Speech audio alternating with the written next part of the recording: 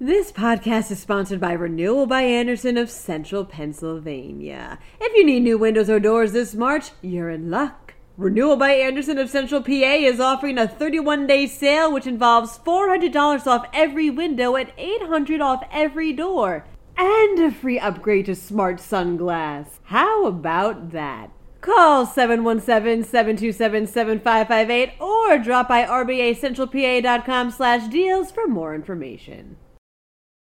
Utility services can once again be interrupted as of today, now that the state's moratorium on shutoffs has ended. Meanwhile, deer farmers are worried about chronic wasting disease's effect on their industry. A tornado touched down in Bucks County. Lastly, the state records the oldest living turkey it's ever had. I'm Claudia DeMiro, and you're listening to Today in PA.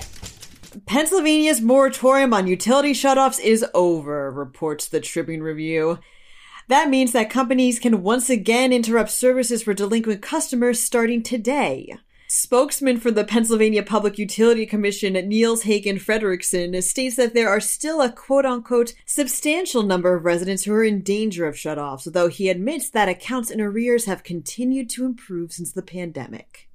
Commercial deer farmers across the state are worried about chronic wasting disease, reports the Pittsburgh Post-Gazette.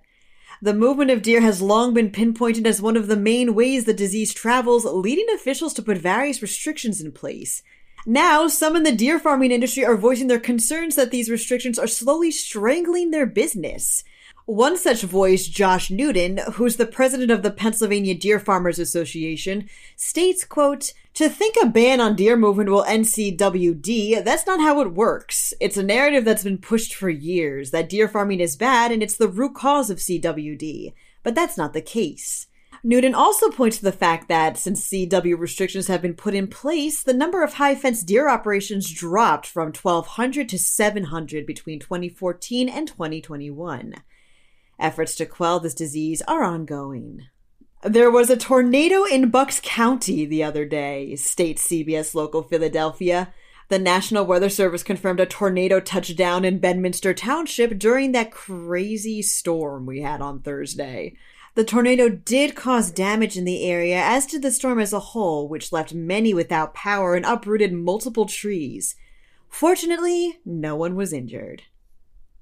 Pennsylvania has found its oldest living wild turkey ever, says PennLive. The State Game Commission happened upon the female hen on February 2nd. However, this wasn't the commission's first encounter with this bird, as an old leg band indicated she was first captured and released back in 2012. She was already an adult back then too, pegging her age at around 12 and a half years old. Just to put this in perspective, hens reaching adulthood at their first birthdays typically have an average life expectancy of 3 years max. So the fact that this girl is alive and kicking and apparently in good health still is quite the discovery. The Game Commission doesn't appear to have given the turkey a name, but may I suggest Methuselah? That wraps up today's episode. For even more Pennsylvania news and beyond, visit PennLive.com. Also, please remember to rate this podcast in either Apple or Amazon and to share us around. Thanks ahead of time, and of course, thanks for listening. I'm Claudia DeMiro, and I'll be back again tomorrow for some more of Today in PA.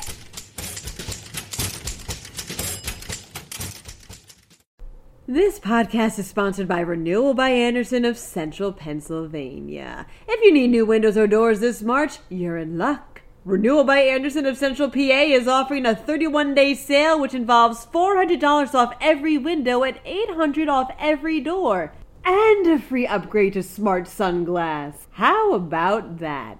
Call 717-727-7558 or drop by rbacentralpa.com/deals for more information.